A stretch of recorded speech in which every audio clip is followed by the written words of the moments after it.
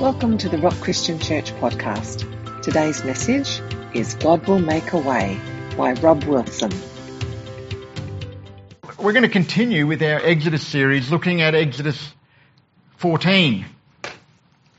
So just to recap, last week Pastor Liz shared from Exodus looking at Exodus 12 and looking at the Passover. And it took 10 plagues before Pharaoh finally relinquished and allowed the Israelites to go free. Well, sort of, as we'll find out.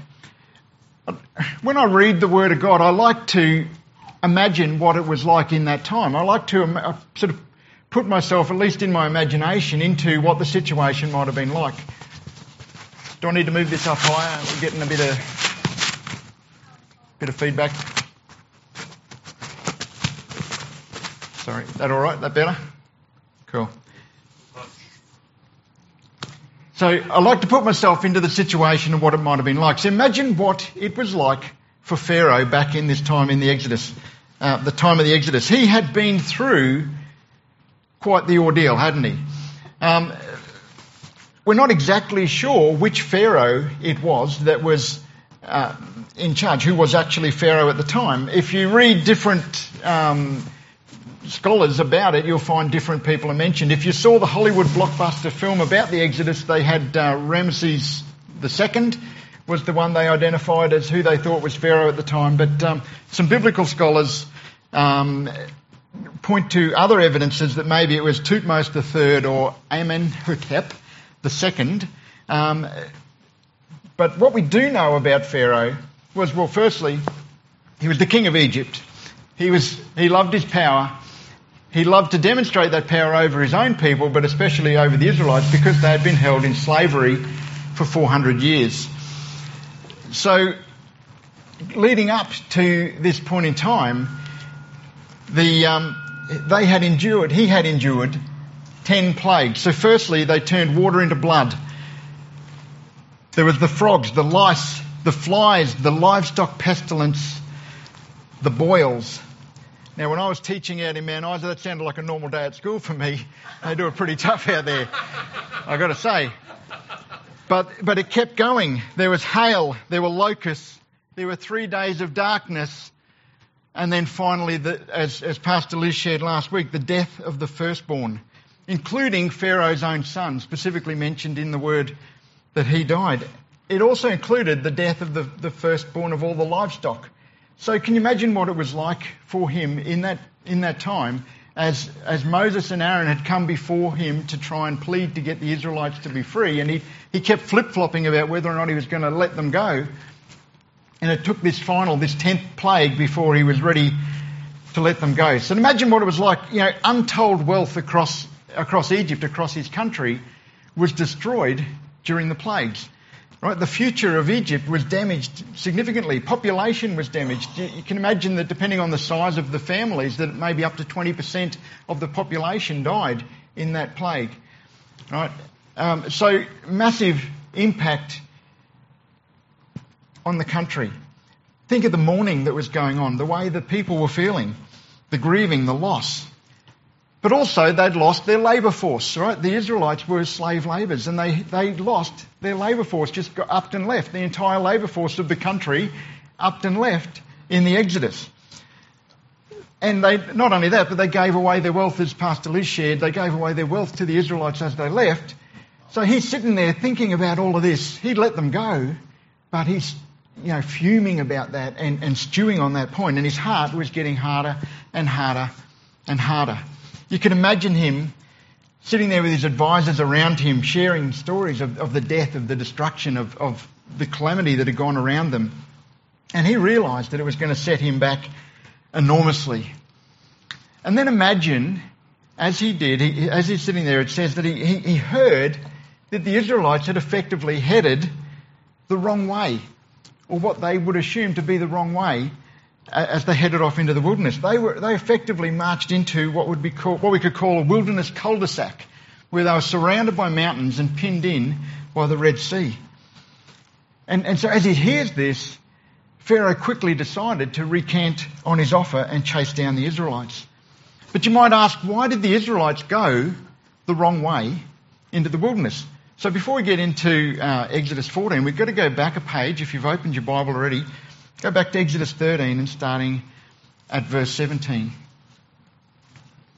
And it says, "Then it came to pass, when Pharaoh had let the people go, that God did not lead them by the way of the land of the Philistines, although that was near.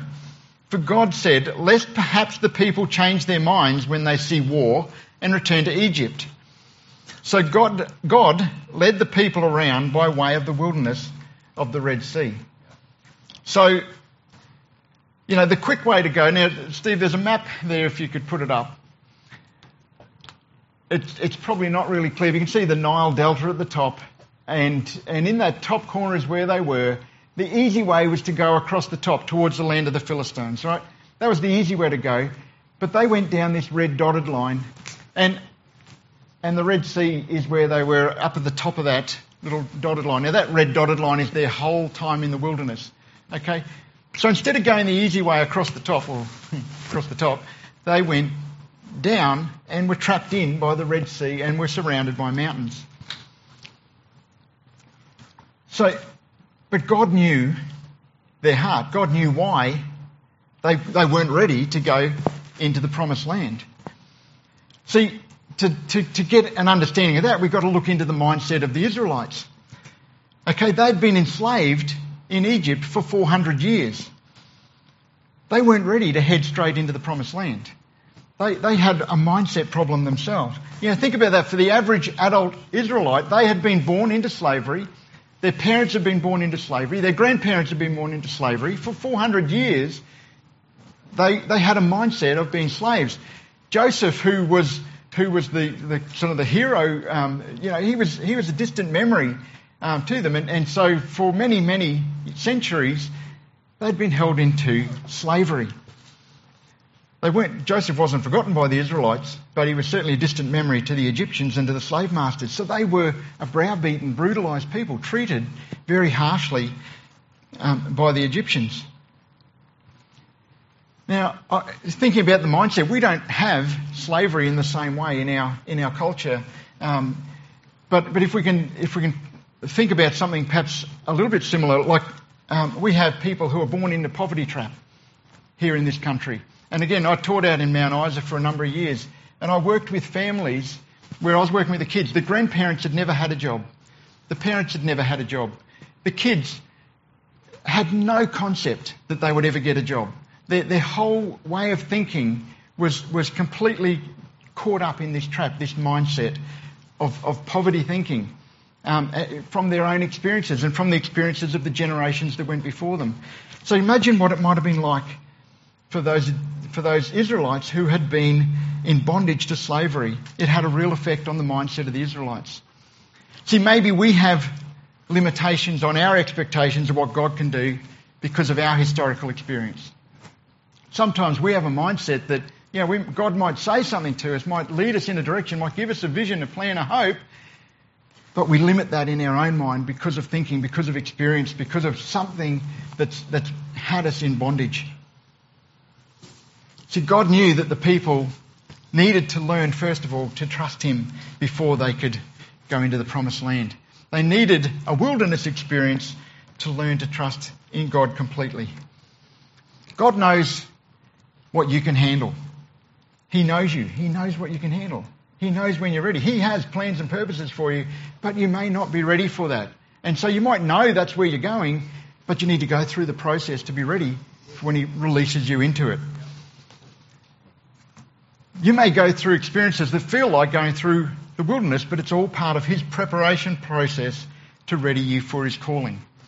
See, interestingly, Jesus Himself, before He went into His ministry, had His own wilderness experience. Before He was ready to go into ministry, He went out. It's found in Luke chapter 4, starting at verse 4, if you want to look it up and read it with me. Looking at the temptation of Jesus. It says, Jesus, full of the Holy Spirit, returned from the Jordan and was led by the Spirit in the wilderness for 40 days, being tempted by the devil. And He ate nothing during those days. And when they were ended, He was hungry. And the devil said to Him, if you are the Son of God, command this stone to become bread. And Jesus answered him, "It is written, man shall not live by bread alone." And the devil took him up and showed him all the kingdoms of the world in a moment of time and said to him, "To you I will give all this authority and their glory, for it has been delivered to me, and I give it to whom I will. And if you then will worship me, it will all be yours." And Jesus answered him, "It is written, you shall worship the Lord your God, and him only shall you serve." And he took him to Jerusalem and set him on the pinnacle of the temple and said to him, "If you are the Son of God, throw yourself down from here, for it is written, he will command his angels concerning you to guard you, and on their hands they will bear you up, lest you strike your foot against a stone." And Jesus answered him, "It is said, you shall not put the Lord your God to the test." And when the devil had ended every temptation, he departed from him until an opportune time. Jesus went through his wilderness experience. He went 40 days without food and he became hungry. And when he became hungry, he got tempted. That's why I don't do the shopping when I'm hungry. Because I tell you, I buy a whole bunch of stuff I don't need. But you know, in all seriousness though, Jesus was tempted. Now, you might notice that in amongst that dialogue between Satan and Jesus, that Satan actually quoted some scripture to Jesus. It was actually Psalm 91, I believe, that he quoted to Jesus. He quoted, but he actually misquoted the scripture. See, the enemy knows the Word of God.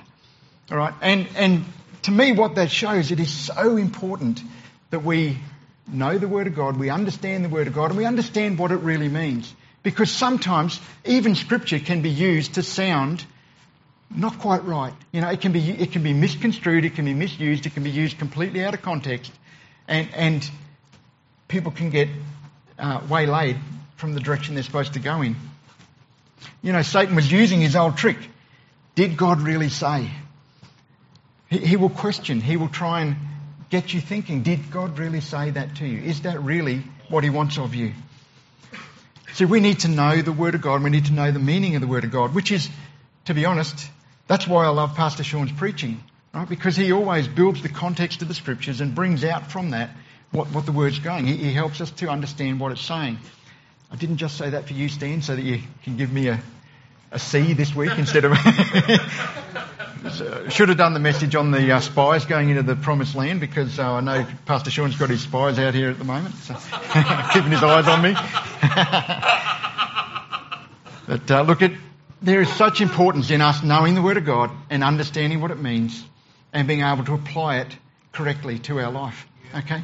And even Scripture can be used and can be miscommunicated.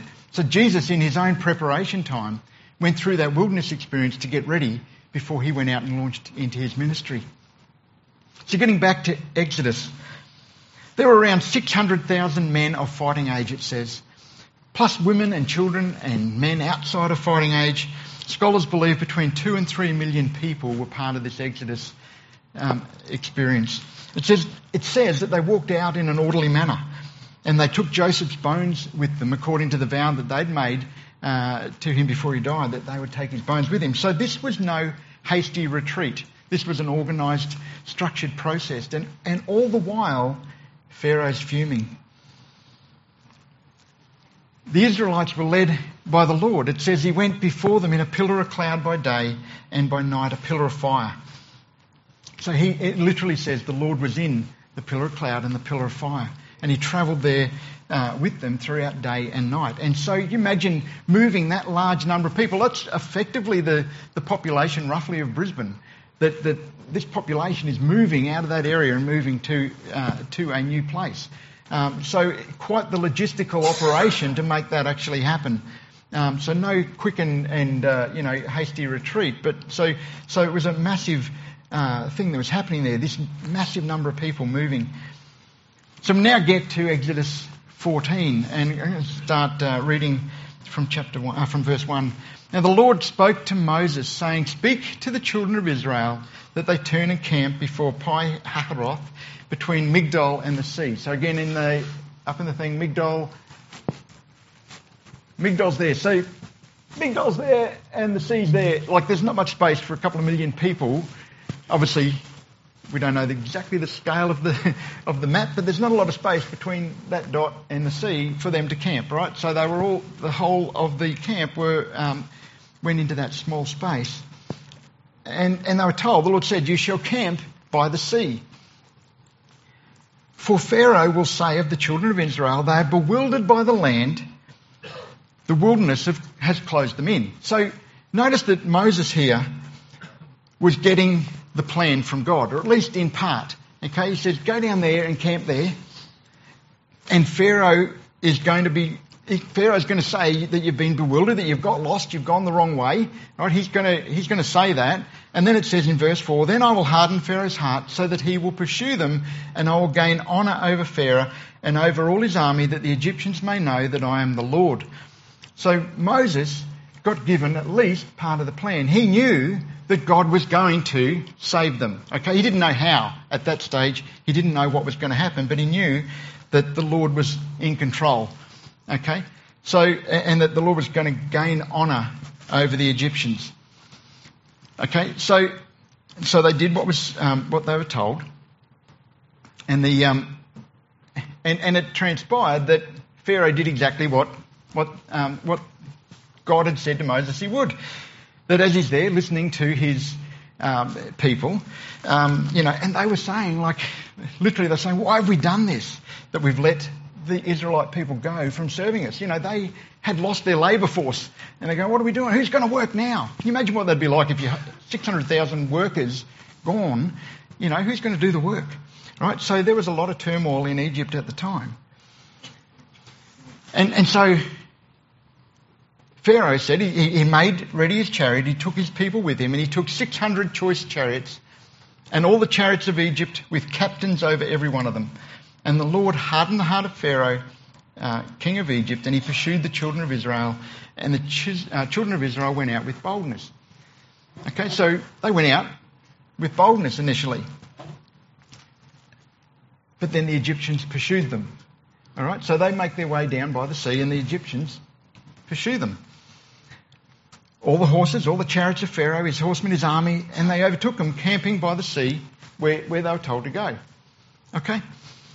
When Pharaoh drew near, the children of Israel lifted their eyes, and behold, the Egyptians marched after them, so they were very afraid. Remember, they went out with boldness, and yet here we are now, a couple of verses later, they look up, see them, they're very afraid. Okay? All of a sudden, they're very afraid. And the children of Israel cried out to the Lord. See, remember, they had a mindset of slavery. They weren't free people. They weren't used to being free people. They had fear instilled into them from the moment they were born by the slave masters who were just subjugating them, keeping them oppressed, keeping them in this suppressed mindset. And so they were so quickly to give, even though they went out in boldness, they're so quick to give up on that as soon as they saw the army of the Egyptians coming after them. And they said to Moses, what have you done? You've taken us out in the wilderness just to kill us? We were better off back there in Egypt, Did you just bring us out here to kill us? They were pretty easy to give up on the plan. Sort of people who say, "I told you so." I knew this was going to happen. Those sort of people who just, snark away at whatever. As soon as something little bit goes wrong, they told you so. Moses, verse 13, Moses said to the people, "Do not be afraid. Stand still and see the salvation of the Lord, which he will accomplish for you today. For the Egyptians whom you see today, you shall see again no more forever." Amen. Verse 14, "The Lord will fight for you and you shall hold your peace." Or other versions say, "You shall remain silent." Do not be afraid. Stand still and see the salvation of the Lord, which he'll accomplish for you today. The interaction between... So God told Moses to go before the sea, to hold up his rod, and told him what would happen then. He gave him the rest of the plan of what would happen, that the seas would part and that they would walk across and that the Egyptian army would perish. Okay, so Moses originally knew in part, right? He had part of the plan, and so he was confident in the first part of the plan, but now God starts to reveal to Moses the rest of the plan, the next stage along. Okay? And again, he said, I'll gain honour over Pharaoh and over all his army, his chariots and his horsemen. And they will know that I am the Lord. Well, I guess they did, but they didn't know for very long, as we'll find out. I love this fact that Moses stepped out in boldness based on the little bit of what he knew God's plan was, and he said, stand still. Right, that was his first word, was stand still and see the salvation of the Lord, which he will accomplish for you today. And then God immediately, when God speaks to him, immediately says, no, move forward. So Moses stepped out in boldness, stand still. And he was right in saying stand still, pause, wait, breathe, it's okay. But actually God's word to them was to move forward. See, to them at that point in time, moving forward was actually going into the sea. So when he says to them, move forward, the sea's still there. So that takes an incredible act of faith to move forward when the sea hasn't yet parted, if you understand. So in a sense, I've painted out like Moses kind of got it a little bit wrong in that he said to stand still, yet God said to move forward. But I don't think he's done that, because I don't think he's completely wrong, because he knew that God would deliver them. And he was actually trying to encourage the people into having faith, that he knew, because he knew in part, he shared what he knew in part, God was in control. We can trust in God, and that is so true. Right? It wasn't up to them to strive to do it. They weren't an army. They were just a people who were moving along, being chased by an army. So he knew that God was in control, and he was doing what he could to encourage the people. Okay? But, see, he knew that God would bring peace to them. See, God says to us, be still and know that I am God. That's a scripture that's a real truism. Be still and know that I am God. I tell you, it's a powerful thing when you can be surrounded by the enemy, when you can be hemmed in by the mountains, hemmed in by the sea, and yet you can still be still and find the peace that's in God. That's a powerful thing. All right? And so to me, the Israelites needed, first of all, that change in mindset, the change from being a slave to change to being still and to have the peace that comes through that relationship with God, that they could trust him. Sometimes our stillness, however, needs to be found while we're still moving forward. Sometimes we have to find peace while we're still moving forward. Right? We may pause for a moment, but we need to keep moving according to the Word of God.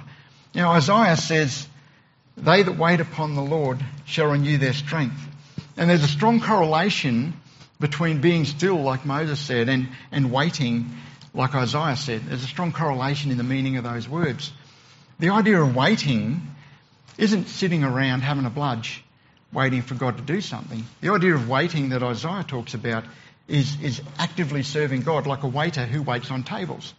Okay, so sometimes in our waiting, we're waiting while we're serving while we're waiting. That is our action that we're doing while we're waiting, is to serve God according to what he's told us to do. It says, whatever your hand finds to do, do it as unto the Lord. It's easier to manoeuvre a moving vehicle. Right? So we need to keep momentum and keep moving in the direction that we know God's led us, and he can then steer our path rather than try and impel us if we're sitting around pausing for too long. So whatever your hand finds to do, do it as unto the Lord. Verse 19, the angel of God who went before the camp of Israel moved and went behind them, and the pillar of cloud went from before them and stood behind them. Okay, I love that point, because they were afraid. They could see the army of Egypt coming towards them, and they were afraid. So what did God do? Literally, God says, hey, I got your back. Right? And he went from where he was around the front, and he went around behind, and all of a sudden the Egyptians couldn't see where they were. The Israelites couldn't see where the Egyptians were, and it actually says that it stayed that way, that the cloud illuminated one and made darkness to the other, and they never got near each other. Even though they were probably in a fairly close geographical area, they weren't able to see where the other one was. And so God literally says, hey, I got your back. And there might be people here who God's calling you to do something, and he says, hey, I got your back. You might be afraid by what it is. You might not have the confidence in your own strength to step out into it. But God's got your back. And I love the fact that he moved around behind them and stood between the enemy and he said, hey, I got your back here. So verse 21, Moses stretched out his hand according to what God had told him, stretched it out over the sea, and the Lord caused the sea to go back by a strong east wind that blew all night. It made the sea into dry land and the waters were divided. So even notice that it took all night for the wind to blow it open as he's standing there holding it. This was no instantaneous process. And yet they then were able to move forward onto the dry ground. It says that the Egyptians pursued after them. So a couple of million people making their way across the dried waters as the walls of water held up on either side, and they made their way across. And then the Egyptian army come across into that same bit of space to try and pass. And it says that their chariots, the wheels start coming off. They start getting confused. And in fact, the Egyptians said, let us flee from the face of Israel, for the Lord fights for them against the Egyptians. Now, I reckon that's a mind-boggling piece of scripture just there. Because these are a trained Egyptian army, the finest that Pharaoh has. He's got them chasing after a group of people who are slaves and have been slaves. They're not an army. They're people who are, they've actually been quite fearful themselves and they're moving out according to the will of God. And yet the Egyptians are like, we've got to get out of here because God fights for them. Wow. That's amazing. Yeah, they're not even an Israelite army that they're worried about facing here. They're just pursuing after people who are making their way out, and yet they start to rightly get concerned because God was fighting for them.